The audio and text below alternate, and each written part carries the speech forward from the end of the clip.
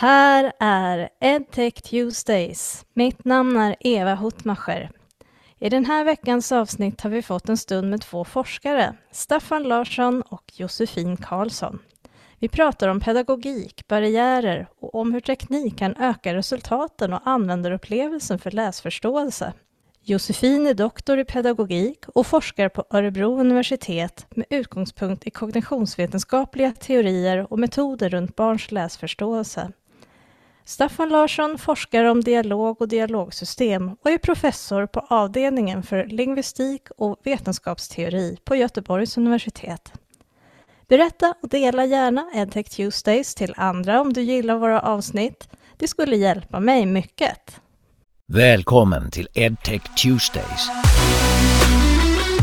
En intervjupodd om innovation, lärandekultur och teknologier för lärande. Vi samtalar med svenska och internationella innovatörer, investerare, thinkers och doers som utmanar status quo. Podden produceras av Snabbfoting, en ledare inom kontinuerligt lärande och digitala plattformar.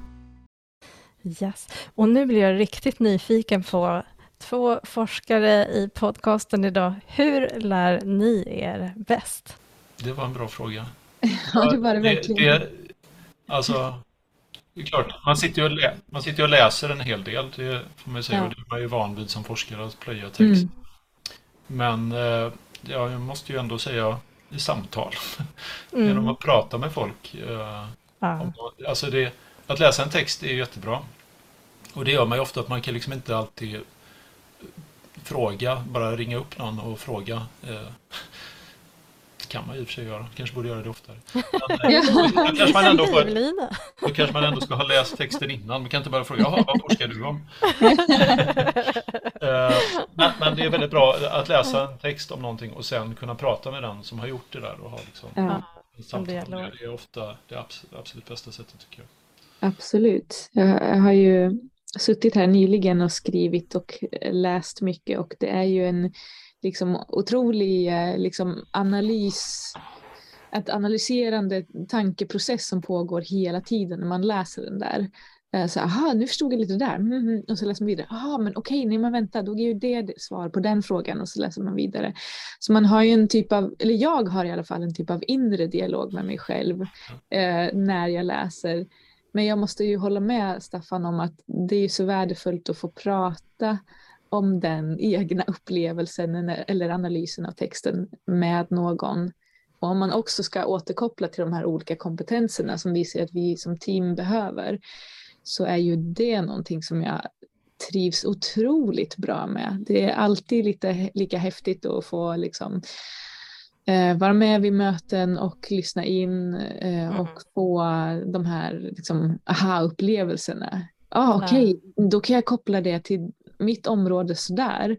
Och då förstår jag liksom mervärdet av att bringa samman olika typer av forskningsfält eller olika typer av kompetenser. Och det är ju så värdefullt, som att inte bara fastna i sin egen lilla interna dialog, utan man får testa den med andras liksom tankar eller erfarenheter. Ja, superspännande. Så är det ju verkligen. Jag tror också att utbytet mellan människor är väldigt viktigt i det här. Jag älskar ju digitalt lärande mycket, men som sagt för det är ju en flora av olika saker vi behöver. Och som sagt jag läser mycket själv, älskar tjocka böcker och så vidare, men utbytet med människor och kunna klicka mig runt i appar och lära mig den vägen också, det är spännande med helheten. Staffan, du har en annan forskningsinriktning än Josefine. Kan du berätta lite mer? Ja, då kan jag berätta om vad jag gjorde när jag var doktorand. Jag tittade på mänsklig dialog, hur människor pratar med varandra i olika sammanhang när de försöker göra något praktiskt. Alltså inte bara när man pratar rent socialt, utan när man försöker få något gjort. Och försökte då liksom verkligen förstå vilka mekanismer som ligger bakom de här samtalen. Vilken information håller man reda på när man deltar i en dialog, och hur använder man den informationen. Och hur ser man till att man har förstått varann och hört varann, och hur hanterar man när man byter ämne i samtalet och sånt där. Och för att liksom göra detta konkret så implementerade jag då ett dialogsystem, det vill säga ett datorprogram som kan ha en konversation. På den tiden var liksom kringliggande teknologierna inte så utvecklade som de är nu. Men det har ju hänt mycket på det området. Men vi har liksom fortsatt bygga på den här tekniken i Teknikens då, som är det företag jag jobbar deltid i när jag inte är professor i datalingvistik vid Göteborgs Universitet. Så det handlar om att förstå hur mänsklig dialog fungerar och omsätta detta i dialogsystem eller konversationella AI som det kallas ofta nu för tiden. Superspännande att höra. Wow. Ja, men absolut. Läsförståelse är väl mitt första och främsta forskningsområde, även om det har liksom breddats under tidens gång. Men som mina doktorandstudier handlade ju särskilt om läsforskning och dels elevers olika strategier när de läser. Vad gör man med texten? Vad tänker man kring? Hur förstår man den? Kan det vara så att elever främst ger sig på det här ytan och alltså att man kan hålla sig nära texten och kanske om någon frågar en fråga så upprepar liksom precis det som texten handlar om. Eller är det så att man kan röra sig lite mellan raderna och kanske till och med bortom texten? Har man tillräckligt med bakgrundskunskap för att förstå en text på djupet, och hur hjälper det till vid lärande? Så mycket, och det kan handla om som sagt både bakgrundskunskap men också om strategier som elever använder. Och i den forskningen så tittade vi också på andra saker som vilken typ av ordförråd har man, eller vilken typ av arbetsminne har man. Det är så många kognitiva bitar som hjälper till när man läser både ämneskunskaper men också strategier och kognitiva processer. Så det handlade min doktorandforskning mycket om. Spännande. Om man tänker på bakgrunden eller behovet just att förbättra läsförståelse i skolan, hur ser det ut? Om ni beskriver det lite kort. Ja, men det kan väl se lite olika ut beroende på elevernas behov och lärarnas behov också. Så att det kan ju vara, om man går tillbaka till det som jag sa om att bakgrundskunskap spelar ganska stor roll för läsförståelse, så kan det ju vara elever med olika bakgrund som slår igenom på olika ämnesområden. Så en del kanske är mycket ute friluftsliv tillsammans med familjen, men kanske inte alls hanterar mycket media eller teknik eller datorer hemma, och då kan man ha en lättare att ta sig in i texter kring natur eller kultur, medans elever som har kanske tvärtom, att man har ganska stort teknikintresse och kanske har mycket mediekontakt hemma. De kanske har större intresse och lättare att förstå texter om media och så vidare, och mindre kring friluftsliv.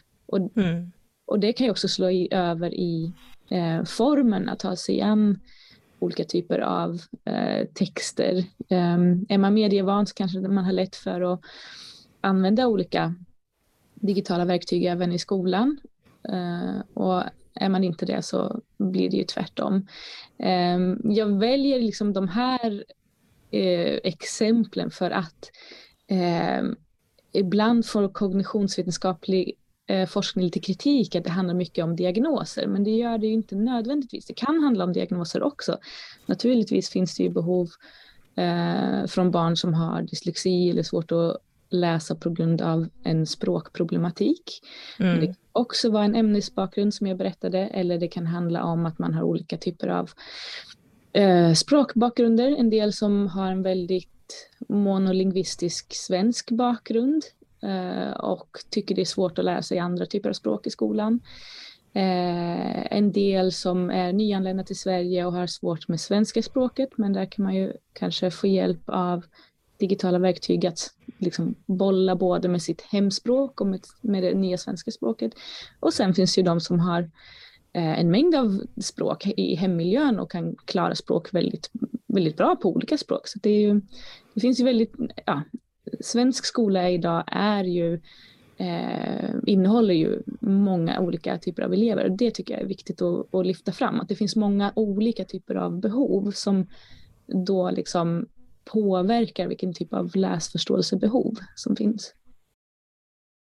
Ja, men en grej som har varit viktig för det vi har gjort på det här området är ju bara rent konkret det behovet som finns för att förbättra läsförståelse i klassrummet, där det är alltså en lärare som har många elever, och Josefine får fylla i här men jag menar att det är väldigt bra om man kan ge individuell hjälp till varje elev, anpassat till deras behov utifrån just de faktorerna som Josefine nämnde.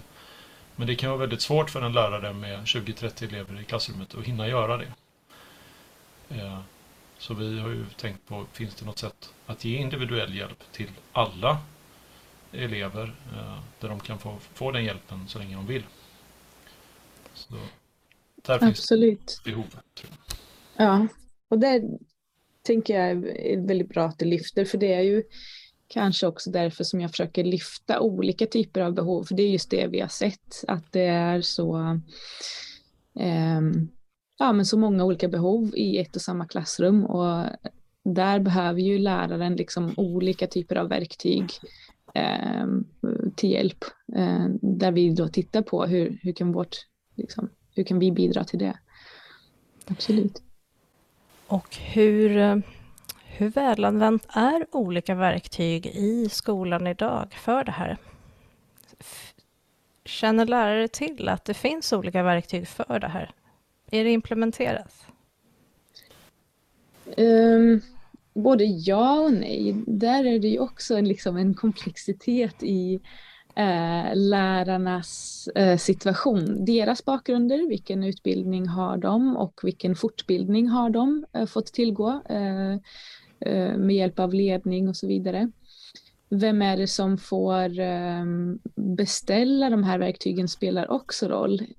Förr har det varit lite sådär, det ploppar upp massa appar och de lärarna som hade en positiv attityd kunde ha en viss frihet att beställa om man arbetar på olika sätt. Och sen har man väl kommit fram till att det där kanske man borde på något sätt likvärdigställa för alla skolor, så att det inte blir stora skillnader mellan skolor. Här har vi skolor där man har en tydlig positiv attityd till digitala verktyg och jobbar mycket med det. På en annan skola inte. Och där vill man ju ge elever på de olika skolorna samma möjligheter. Så man har ju börjat jobba kanske lite mer med fortbildning, men också att exempelvis kommuner, att det här beställa de olika apparna eller plattformarna och sådär, att det kan vara kommuner på kommunnivå som man gör det, och så ska det vara samma verktyg till alla skolor för en likvärdighetsaspekt då. Och det slår ju olika ut beroende på om då lärarna fortfarande är intresserade, kanske man är intresserad eller har lätt för sig och kunnig.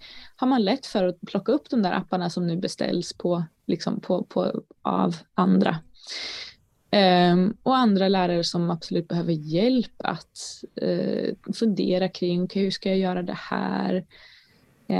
Så när jag har varit ute i skolor och för kunskapsutbyten och forskningssammanhang,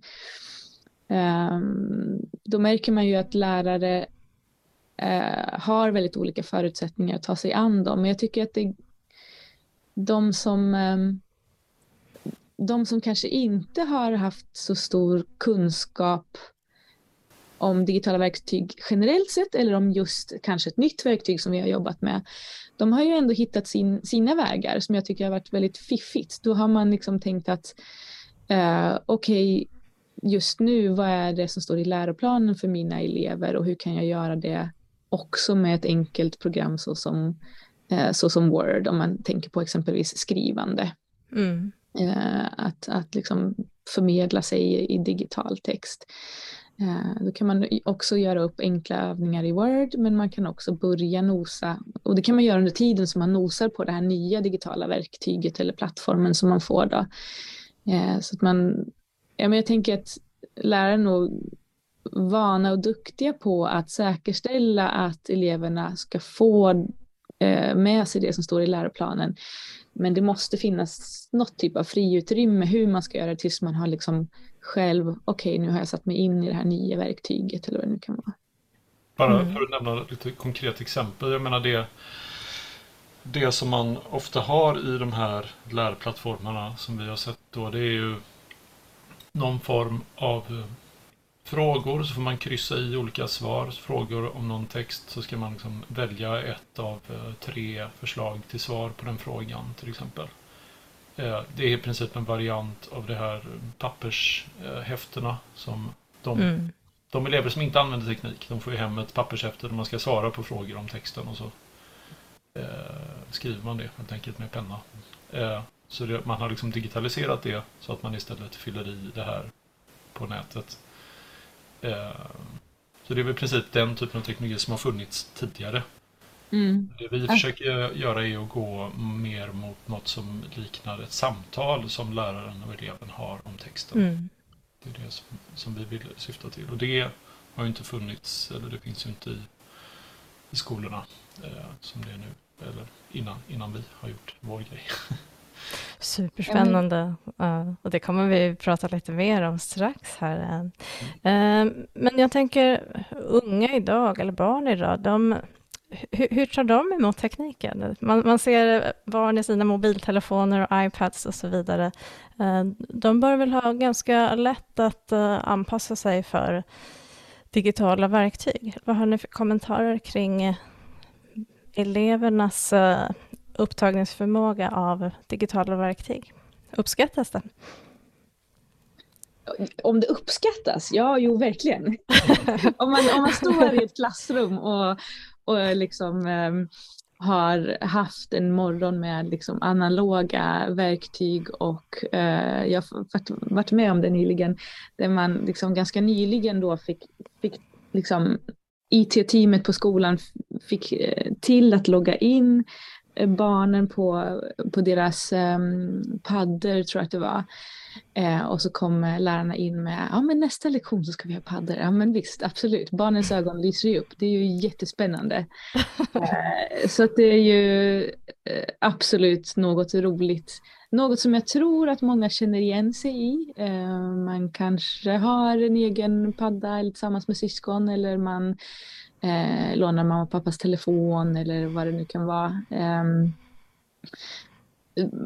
Så glädjen tycker jag finns där, och den är ju viktig för lärandet också, att det blir en lärlust, eller kanske bättre sagt ett engagemang, alltså att man får någonting som håller i liksom fokus och sådär. Däremot inte sagt att alla elever faktiskt tycker att det är lätt. Så det tror jag är en liten sån här sak som lever med. Att, men de unga i dagens samhälle, de är så tech-savvy och de kan ibland mer än lärarna. Och det är ju så olika beroende på elevernas och lärarnas attityd och bakgrund. Så visst, en del elever kan kanske mer än oss vuxna. Men en del elever behöver verkligen ledning och hjälp i att sätta sig in i, men hur ska jag göra här, och hur ska jag göra så jag inte kommer bort mig? Oj, nu ploppar upp någon ruta, vad jag gör med den? Och en del elever är så här, men man bara klickar krysset, eller man bara klickar ja, och så, fast vad händer då? Blir det plötsligt så att man har fått in något virus någonstans i wifi på skolan, eller liksom, så man måste verkligen. Alltså vi får inte, som vuxna får vi inte tänka att så här, de är nyfikna och de kan, utan vi måste hela tiden tänka att Men ibland så tänker de inte hela vägen, eller ibland behöver de verkligen hjälp. Så vi måste verkligen vara på som vuxna och hjälpa hela tiden. Att det blir, för det ska ju vara pedagogiskt rätt. Det är ju ändå i skolan för oss, i skolområdet. Så att det ska ju vara pedagogiskt rätt. Och det Staffan sa där förut om att ibland så är det som att man har fått in en bok på burk. Det är inte alltid som liksom de där övergångarna från det analoga till det digitala får ett pedagogiskt mervärde. Och det är väl det som vi tänker mycket på med Talkomatic, att det ska få ett pedagogiskt mervärde när vi digitaliserar ett boksamtal eller ett samtal. Där är du inne på något väldigt viktigt, Josefine. Jag som jobbar med digitalt lärande själv, att det inte bara går att överföra ett vanligt klassrum till en Zoom-inspelning med en lärare eller, som du säger, boken som bara blir digital, utan man behöver tänka hela vägen för att det ska bli riktigt bra för slutanvändaren, för eleven i ert fall. Om vi är inne kring barriärer, kan ni se andra saker som är barriärer för kanske både elev eller lärare? Okej, men jag menar en grej är ju det jag nämnde förut. Alltså bara att barriärer mot att lära ut läsförståelse på ett individualiserat sätt är ju just att läraren har inte tid att ge individanpassad samtal och träning till varje elev. Så det är ju rent konkret en barriär mot att lyckas med det här rent konkreta uppgiften i klassrummet. Och det är just den vi fokuserar på. Men sen finns det ju säkert också andra barriärer mot upptag av digitala verktyg. Jag menar, det finns ju rent tekniska grejer. Finns det datorer, paddor i klassrummet? Praktiska saker. Finns det möjlighet för fler att använda det samtidigt? Rent sådana saker förstås. Utöver det också. Men Josefine nämnde ju också några saker som man behöver tänka på, just att den här teknikkunskapen ska finnas både hos lärare och elever, eller alltså måste de få den. Men som sagt, det är också, alla de här grejerna är ju något vi försöker tänka på, så att det ska vara så lätt som möjligt både för lärare och elever att använda sådana här teknologier. Precis, jag tänker att om jag liksom hakar på där, Staffan, så ser man ju hur komplex skolvärlden är. För jag tänker att den där barriären av att inte ha tillräcklig tid för alla elever och kanske vissa barriärer kring hur bygger vi upp våra digitala verktyg för skolorna, de hakar ju i varandra. Om man tänker på de här pamfletterna, eller vad säger man, liksom de här liksom analoga skrivhäftena som elever får med sig hem. Ja, okej, då ska de läsa text och svara, och så ska läraren samla in och kanske i efterhand då kika och ge någon typ av feedback. Så den där återkopplingen, den dröjer ju för att läraren måste få tid att titta igenom.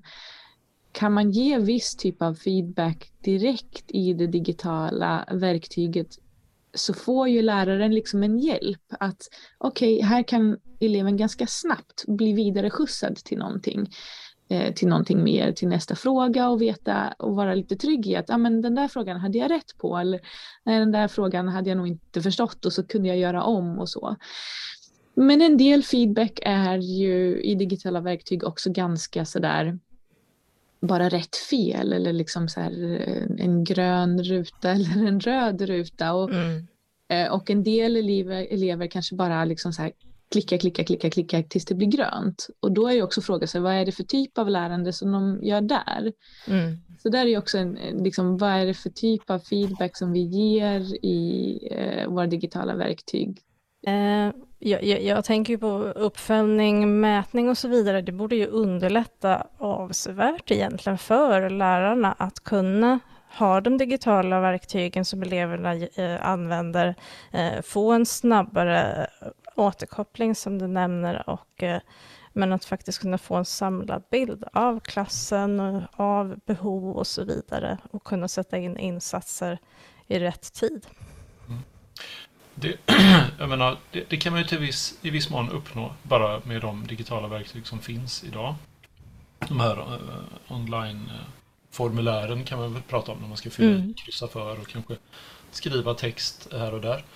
Det kan ju läraren få skicka till sig och titta på. Ändå blir det ju inte, särskilt vad det gäller fritext, så är det ju, det måste ju läraren läsa i efterhand. Det går ju att få feedback på kryssfrågor, liksom, rätt eller fel.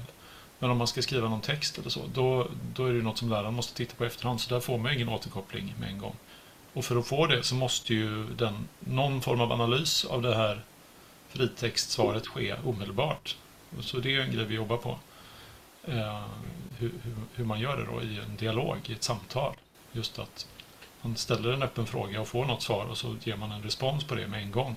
Det är liksom en helt annan lärsituation än det här fylla i och sen vänta en dag eller två. Och de verktyg som finns just nu, ni har en lösning, Staffan och Josefine, som vi ska höra lite mer om. Men vad finns egentligen på marknaden idag kring att förbättra läsförståelse? Ja, men det finns väl mycket, om man säger så. Alltså, jag menar, pedagogik och skolning har vi ju gjort i många år nu. Och det kanske är runt 100 år som de flesta barn i Sverige har liksom gått i någon form av skola. Så många liksom pedagogiska tankar finns ju, och då har det ju utvecklats genom många år olika typer av material. Digitaliseringen är kanske inte så himla ny som vi tänker, men det som vi kan se är ju att man kanske väljer det ena eller det andra. Att det har funnits utvecklingsteam som kanske antingen är pedagoger, och så har man satsat på det pedagogiska i ett digitalt verktyg. Men har man inte haft tillgång till någon med liksom teknisk bakgrund eller på så sätt, så kan användarvänligheten försvinna. Och då kan det hända att liksom sådana verktyg, även om de är bra uttänkta, kan läggas på hyllan. För att det är liksom ingenting som en lärare lätt kan plocka upp, eller som eleverna förstår hur de ska använda. Eller tvärtom, det kan vara en väldigt stor liksom teknikframdriven grej, men med mindre pedagogisk tanke, och då kan lärare ibland bli så här, nej, det vet jag inte om jag vill göra det där i mitt klassrum. Så det gäller ju att få ihop de två bitarna, och det tror jag väl är någonting som vi börjar se nu, att det finns ett större liksom samarbete mellan olika professioner kring olika verktyg. Och vad behöver man egentligen för att lyckas med det här? Vi har ju varit inne på digital kompetens bland annat. Men om ni tänker till lite, några olika viktiga delar för att lyckas.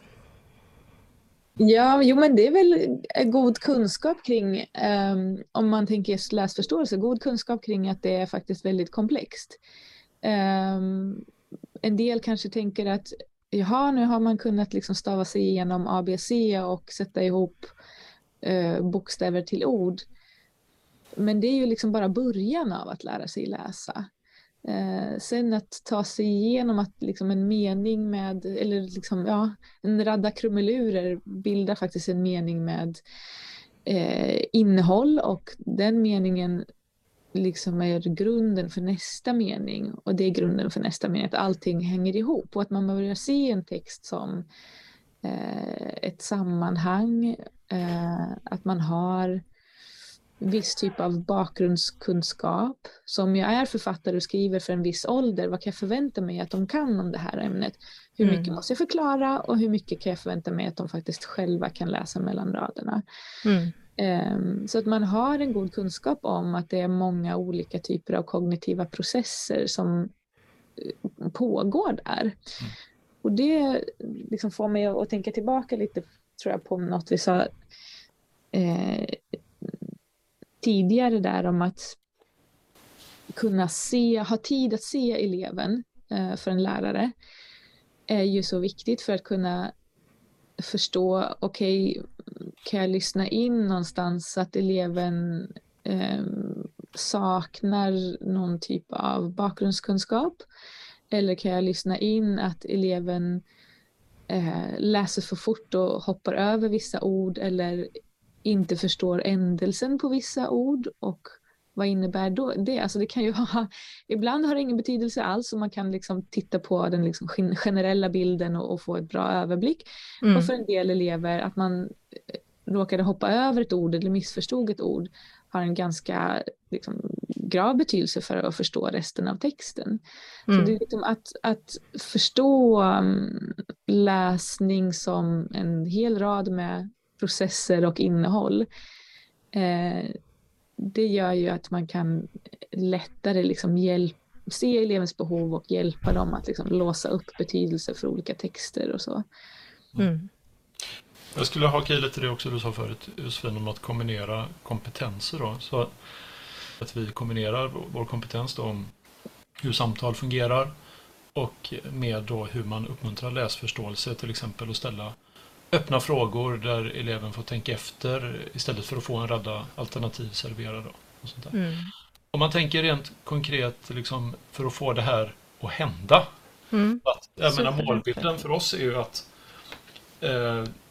alla elever i svenska skolor kan få individuell hjälp, individanpassad hjälp med läsförståelse och ha någon eller något att prata med om en text och få den här omedelbara feedbacken och få det här engagemanget.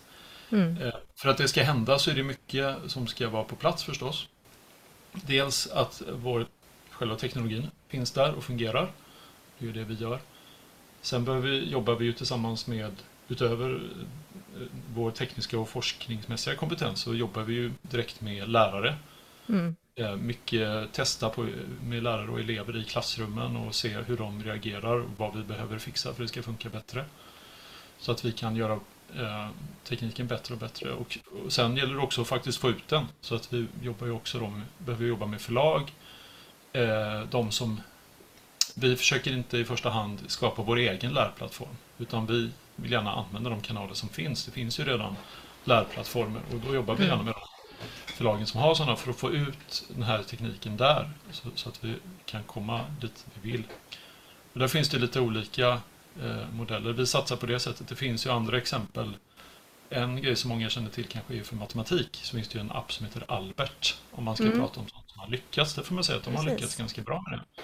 Så där tror vi mycket på det här att gå igenom de kanaler där skolorna redan har liksom kontakt med lärplattformen. Så det ska också fungera. Och sen vill man också, och där följer också att man måste få in den tekniska infrastrukturen för att få fram vår teknik i de lärplattformarna så att den funkar fint där med de andra grejerna. Och också så att lärare kan gå in och se i efterhand hur bra det gick för den elev på att svara på frågor och sådär. Och så ska det funka med GDPR också. Det är många bitar som ska vara på plats. Ja, det är en väldigt viktig aspekt. Men vi jobbar på det. Ja, superviktigt. Väldigt intressant att höra dig prata om det här. Och om vi nu tänker oss Sverige jämfört med våra nordiska länder eller andra länder, var står vi i förhållande till dem? Det är så många saker man kan säga som jämförelser mellan länder. Dels har man ju många typer av sån här liknande PISA-undersökningar där man får någon typ av indikation, och det brukar skapa rebalder i politiska, och nu har vi halkat efter och nu är vi före och nu är det bra och nu är det si och så. Jag skulle nog snarare vilja peka på att det finns olika pedagogiska strömningar i olika länder som bidrar till att eleverna blir bättre eller sämre i jämförelse med andra länder. på vissa områden.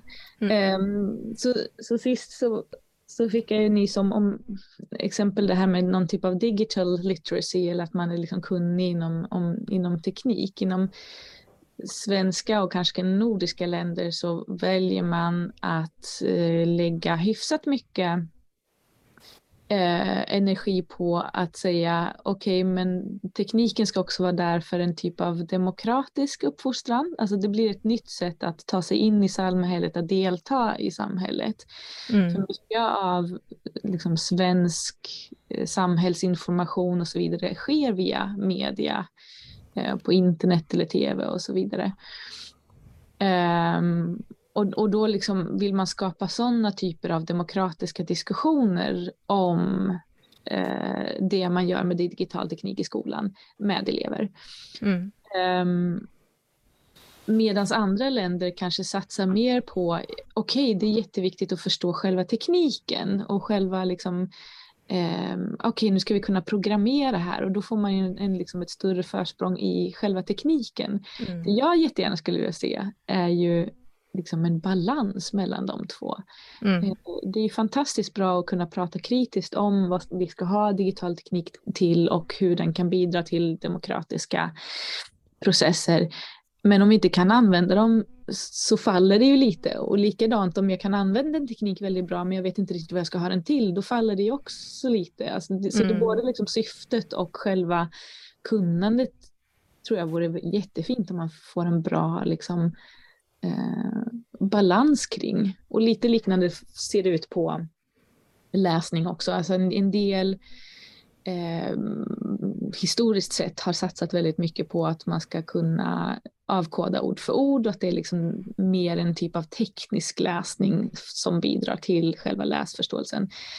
Och andra har tänkt mer, ja men nej, du ska kunna mer övergripande förstå texten, och att man liksom analyserar text. Men kan jag inte den tekniska biten av läsningen så kan jag inte analysera den. Kan jag inte analysera en text så kanske jag inte har, det spelar ingen roll om jag kan läsa ifall jag ändå inte liksom riktigt tar mig in i själva förståelsen. Så att jag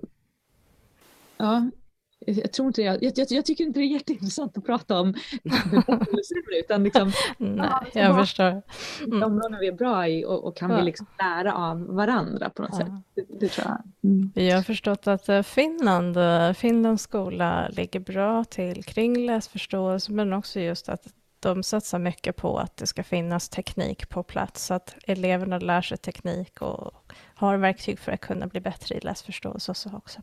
Om ni går in på ett exempel eller rent av berättar om ert verktyg läskompisen, hur det går till när läskompis används som ni har utvecklat. Så det går ju till helt enkelt så att så det här är inbäddat i en lärplattform där eleverna kan läsa en bok eller kanske lyssna på boken. Och så de ser boksidan på skärmen och eventuellt hör den också. Och sen för varje sida, så efter de har läst sidan så trycker de på en knapp, och då börjar läskompisen prata med texten om dem, ställa frågor av olika slag och ge hjälp om de inte klarar att svara med en gång. Kanske ge lite olika alternativ, men det är väldigt mycket fokus på att ställa en öppen fråga. Och det har ju en pedagogisk poäng, och det kan Josefine mycket mer om exakt, men det är ju helt enkelt att om du ställer en öppen fråga, jag vet inte om vi ska ta ett exempel från någon av våra böcker, men bara alltså, vad åt pojkarna till lunch i skolbespisningen? Ja, så kan de titta i texten och hitta ett svar på det. Men om man istället frågar, vad åt de köttbullar, fisk eller makaroner? Då blir det liksom en annan typ av tänk där. Det var nog ett dåligt exempel kanske. Men om man har en mer öppen fråga så... Ja, för det var ju kanske det var en väldigt textnära fråga, skulle jag säga. Ja. Men jag tycker att det som är bra där är att när vi ställer de frågorna utan att ge svaret först, då måste eleven själv aktivera sina tankar, sitt minne, eller sitt textsök. Okej, vad läste jag om? Liksom, vad de åt? Och själv liksom verbalisera det här svaret. Och det har vi pratat mycket om, Staffan, för jag tycker att det är så kul att upptäcka liksom dialoglärandet tillsammans med dig, med din forskning. För det har ju inneburit för mig att liksom så här, ja men just det, liksom, dialogen är så viktig i läsförståelse också, att man ställer frågor och att man, en lärare kanske inte jätteofta står med sina elever i ett textsamtal och säger så här, frågan, och så kanske, vad åt de? Var det spaghetti, eller var det köttbullar, eller var det sallad? Utan man ställer ju oftast den öppna frågan och så får liksom eleverna fundera lite och liksom komma med svaret. Och det är det vi vill komma åt med vårt läskompis också. Medan i tidigare versioner så har det också ofta funnits de där klickbara varianterna. Eleverna måste inte tänka då. De kan faktiskt bara så här klicka och söka tills de får den där gröna rutan som jag var inne på tidigare. Så det är ju... Och detta kan man ju tycka på ett sätt, för det första är det ju inte bara det här som vi gör med de öppna frågorna. Det är en massa andra grejer, olika typer av hjälp och andra frågor som är mer reflektionsfrågor och sådär. Så är det liksom ett helt batteri av olika pedagogiska strategier. Men om man zoomar in just på det här med de här öppna frågorna, då kan man ju tycka att varför behöver man sån här avancerad teknik bara för att kunna ställa öppna frågor? Och det är just för att hur svarar man på dem? Jo, man säger någonting. Och det finns väldigt många olika sätt att säga varje sak. Jag brukar alltid säga att det som är speciellt med dialog, mänsklig dialog, det är att man kan säga vad som helst när som helst. Medan om du har 4 knappar att trycka på, eller 3, då kan du bara trycka på någon av dem. Det är allt du kan göra. Så att när du har språk tillgängligt, när du kan uttrycka dig själv, då är det ju liksom en helt annan situation. Både subjektivt för dig själv, hur du tänker, som Josefine var inne på. Men å andra sidan måste då tekniken svara upp mot detta. Då måste ju liksom den här läskompisen kunna ta hand om det du säger på ett bra sätt. Och då krävs ju någon form av analys av språket. Det krävs för att avgöra om det här verkar vara ett rätt eller ett fel svar, eller om systemet inte vet riktigt, och välja rätt typ av feedback och återkoppling på detta, och om man ska ge hjälp eller om man ska säga bra, du klarade det. Så att, och då har man den här dialogen. Så att det här med språk och dialog är liksom, det är liksom det enda sättet att uppnå det här som jag kan komma på i alla fall. Ja. Att det här öppna tänkandet som just beskrev. Precis, och jag tror att det är så viktigt för särskilt när yngre elever ska komma in i det digitala och lära sig olika digitala verktyg i skolan. Och de inte riktigt har liksom lärt sig att skriva än. Det kan ta tid, eller det här förenklar ju att kunna ge det egna svaret liksom i dialog med det här systemet då. Så att, och då får ju, om man tycker att så här, nej men det blir svårt för eleverna att skriva själv, vi måste ge andra typer av övningar, då blir det de här klicköövningarna. Och då vänjer vi ju elever från ung ålder vid att liksom inte tänka så mycket själva, utan liksom bara klicka sig fram till svaren. Men har vi då också den här dialogövningen där det inte blir för krångligt för eleverna, alltså man behöver inte skriva, utan man kan ganska direkt bara så här, det här har jag på tungan, det här är mitt svar. Och jag tänker, och då får jag en ganska snabb feedback, för det får man av läskompisen då. Då vänjer vi också elever vid att tänka själva och använda sig av vad de har i minnet och försöka verbalisera ett svar. Och, men det är så olika. En del elever är så taggade och snabba på att svara, och en del elever så här, vad heter det, och så behöver de lite betänketid. Och sånt måste vi också kunna bygga in i systemet, att det har utrymme för de här olika typerna av eleverna.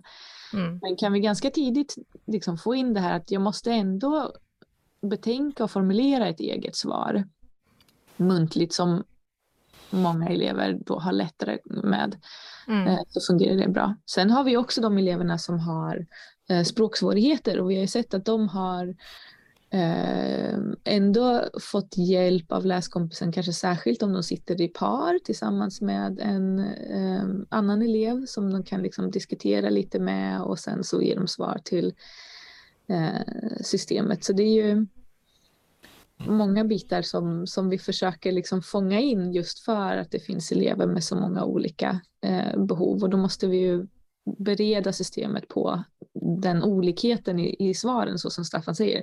I dialog kan jag kan nästan säga vad som helst. Helst inte vad som helst, för då liksom fladdrar man ju iväg från vad diskussionen handlar om. Men absolut, där måste man ju både kunna ge en flexibilitet i systemet och också bygga in de här olika typerna av feedback som Staffan pratade om, att vi kan hämta in eleverna och hämta tillbaka dem till texten på olika sätt. Så dels kan det vara det här, om det är rätt svar, ett positivt, och så kanske man omformulerar texten så att eleverna får lite ytterligare liksom kött på benen. Eller så kan det vara en hint, kan du läsa i texten där, eller kan du tänka så? Eller olika, till slut de här olika alternativen då. Okej, nu har du försökt några gånger, nu får vi ge lite olika alternativ. Kan det vara något av de här? Ja, men just det, då kanske eleverna kommer på det. Så att det där att det finns olika alternativ, det måste komma liksom mot slutet av den här feedback-processen. Ja, precis.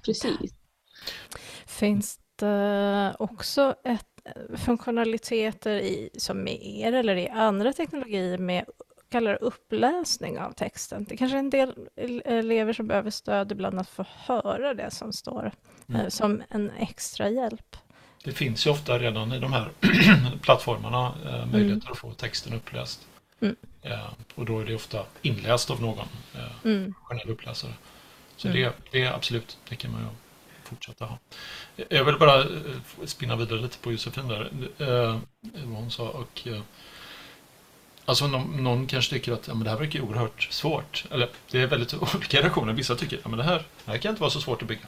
Medan andra tycker att det här verkar helt omöjligt. Hur kan någon bygga något som gör det där?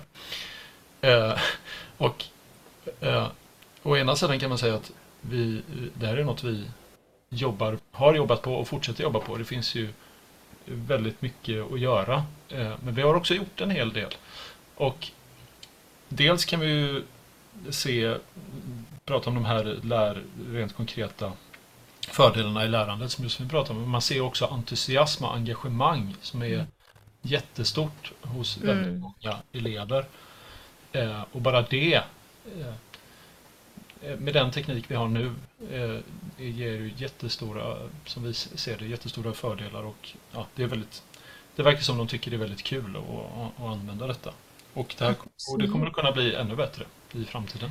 Jag skulle säga det här med att lärande ska vara kul, att det ska vara entusiasmerande och skapa engagemang. Det är egentligen förutsättningar för att lyckas med lärande, att lyckas kunna ha kunskap som man kan använda sen i arbetet, som jag arbetar mot den målgruppen, men även som att eleverna kan ta till sig och använda det de faktiskt lär sig i läroböckerna. Absolut. Det är lite roligt. Jag får ju så många tankar på det ni säger. Tidigare under min doktorandtid, då var det ju så liksom, vi var ju så inne på liksom de här lässtrategierna, och för mig kanske motivationen var lite så här sekundär. Men jag har ju sett nu med eleverna och som har jobbat med läskompisen att den är, som du säger, liksom en förutsättning för att faktiskt ta sig in i programmet eller texten eller vad det nu kan vara överhuvudtaget. Och vi har ju sett, Staffan, vad är det liksom saker som elever har sagt här? Den pratar med mig! Sån här, liksom att man får de får verkligen sin kompis i läskompisen. Det är väldigt roligt. Det låter fantastiskt. Ja, jag kommer också ihåg vid ett tillfälle när vi hade några barn som testade. Det var lite mer faktaorienterat, någon text om solen. Så. Och sen efteråt så ville vi liksom intervjua dem lite och fråga vad tyckte ni om det här, att prata med den här läskompisen i datorn och så här. Men det svarade de inte på, utan de fortsatte prata om det här med solen och vad händer om något kommer nära solen. Och då tänkte vi att det här var ju fantastiskt. De tänkte inte, jag menar, de har ju den här nyhetens behag att den pratar med mig, gud vad coolt. Men sen efter ett tag så är de helt inne i det, i texten och det pedagogiska. Och det är precis det som är poängen. Det här blir liksom bara... man pratar om den här texten, det är det de tänker på. Så läskompetensen ska på ett sätt vara osynlig. Den ska ju bara finnas där och stödja dem i deras lärande. Liksom. Kan ni se att det här kommer för vuxna också? Finns det en applicering där? Ja, absolut. Det finns många olika appliceringar av detta.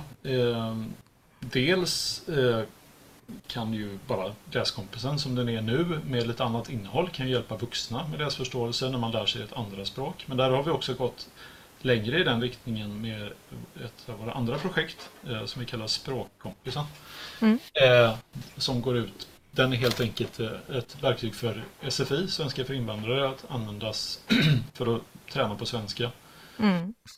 Och då har vi inte fokuserat huvudsakligen på att utgå från en text och göra läsförståelse, även om man kan göra det också, utan vi har mer fokuserat på aktiviteter i vardagen. Gå och handla, beställa tid på vårdcentralen och sånt. Att öva sådana dialoger. Spännande. Så det är en grej. Men sen kan man också tänka sig användning i alltså livslångt lärande, att vidareutbilda sig, lära sig nya uppgifter. Man kan också tänka sig att man kan använda sånt här när alltså det är ju en skala från att lära till att göra. Det är ju att göra någonting, det är ett bra sätt att lära sig. Så man kan tänka sig att sådana här liknande system kan användas dels för att lära sig ett nytt jobb och lära sig det språk som ingår. Ofta när man lär sig ett nytt jobb så lär man sig också lite nya ord.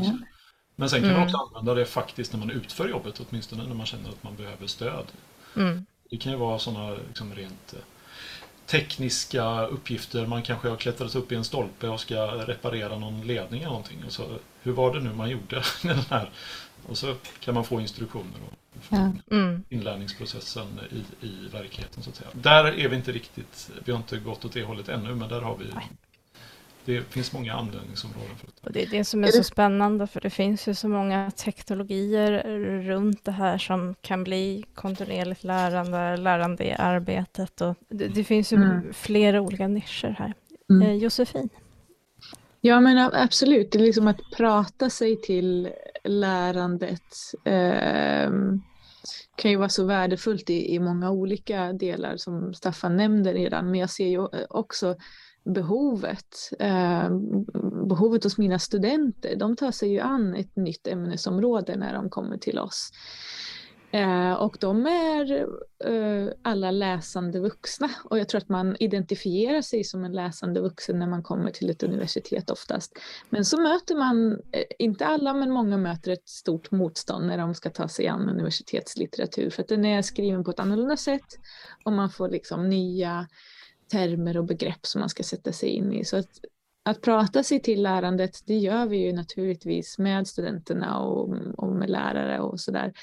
Men att få det stödet också hemma, om man tänker att kanske en grundskoleelev också skulle kunna använda läskompetens som en läxhjälp, så skulle ju studenter också ha liksom ett bra stöd i en läskompis som någon typ av läshjälp, plugghjälp. Så vi tror nog att det finns många olika behov som det finns olika liksom, sätt att gräva sig vidare där. Det börjar bli dags att runda av strax, men om vi bara tar en kort fråga här som sista. Staffan, har du någonting som du grottar ner dig i just nu? Jag tycker det är väldigt intressant. Jag har börjat läsa rätt mycket på sista tiden om just det här aktivitetsbaserad inlärning, hur man liksom lär sig språk i en viss aktivitet. Jag har också tittat en hel del på i min universitetsforskning. Jag har tittat rätt mycket på hur man förhandlar om vad ord betyder, hur man kan komma fram gemensamt till vad man menar med ett ord och också vad man vill att det ska betyda, så att säga. Man kan ha lite olika åsikter om vad ord betyder och bör betyda. Och det här är ju tydliga kopplingar till inlärning. För det, och jag menar, om man tittar på hur folk pratar om det här, så ofta kan det vara att man pratar och så har man något kommunikationsproblem, någon förstår inte eller sådär. Och då går man in i en dialog där man börjar prata om språket och liksom, förhandla lite om hur ska vi prata om detta. Tack. Och Josefine, vad engagerar du dig i mest just nu som du brinner för? Ja, det är mycket, men det skapar ju också en helhet som Staffan också säger. Så den forskningsgrupp som jag är med på universitetet, det är en specialpedagogisk forskningsmiljö. Så just nu sätter jag mig in i olika rapporter kring skolutveckling där man har digitaliserat skolor och haft ganska stora projekt med samröre mellan olika skolor och olika forskare och så. Hur ska man digitalisera skolan och kanske främst jobbat med lärarnas behov av vidareutbildning, och det har varit väldigt spännande att se där med liksom specialpedagogiska glasögon att elevernas behov glöms lite grann. Och man pratar inte om den mängden av behov som finns i skolan för att vi har så många olika typer av elever. Och det är ju jätteviktigt att vi tar de frågorna på allvar, för om jag nu som lärare säger att jag är en lärare, jag ska lära mig om digitala verktyg och hur jag ska undervisa med dem, då måste jag ju veta om olika verktyg eller att verktygen har olika typer av funktioner som hjälper mig att ge en varierad undervisning som täcker in de här olika behoven. Och då måste jag ju också veta vilka behov har jag i min klass. Så att elevernas röster eller behov försvinner lite grann i de här utvecklingsprojekten tycker jag är ganska olyckligt. Det måste nästan egentligen vara grunden till liksom min fortbildning som lärare eller vad det nu kan vara. Och där de här bitarna ser jag, alltså det är ju dels att jobba på Teknikens och jobba med läskompisen och träffa olika elever och lärare. Den kunskapen tar jag med mig in i min forskning som gör att jag liksom ser med nya glasögon på att här tycker jag att man saknar någonting. Och likadant, så den liksom befruktar ju forskningen, och likadant en korsbefruktning där att liksom, forskningen också ger mig olika verktyg eller begrepp eller tankar som jag tar med mig in i Teknikens. Att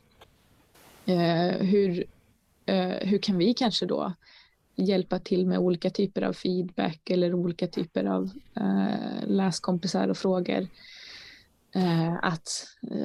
Att bidra med att synliggöra vissa läsprocesser kanske både för lärare och elever. En grej som du tar fram där, Josefine, det är just det här. Alltså det här att jobba dels på universitetet med forskning och dels i ett företag med utveckling. Det är extremt bra sätt att jobba. Yeah. Jag tycker det är väldigt roligt. Och man liksom får en lite...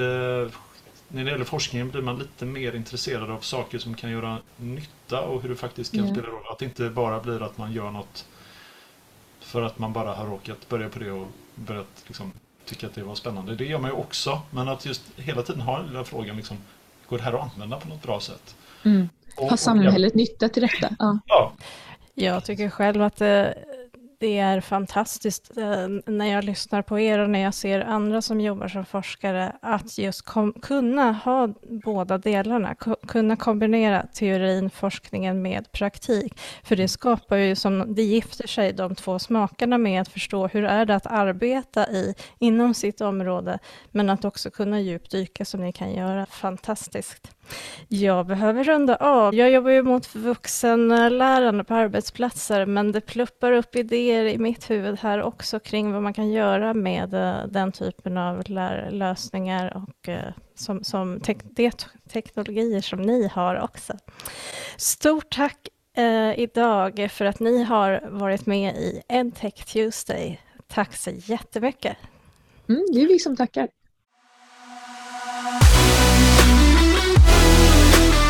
Du har lyssnat på EdTech Tuesdays, en intervjupodd producerad av Snabbfoting. Vi är ledare inom kontinuerligt lärande och digitala plattformar. Besök oss på snabbfoting.se för att läsa mer om framtidens lärande.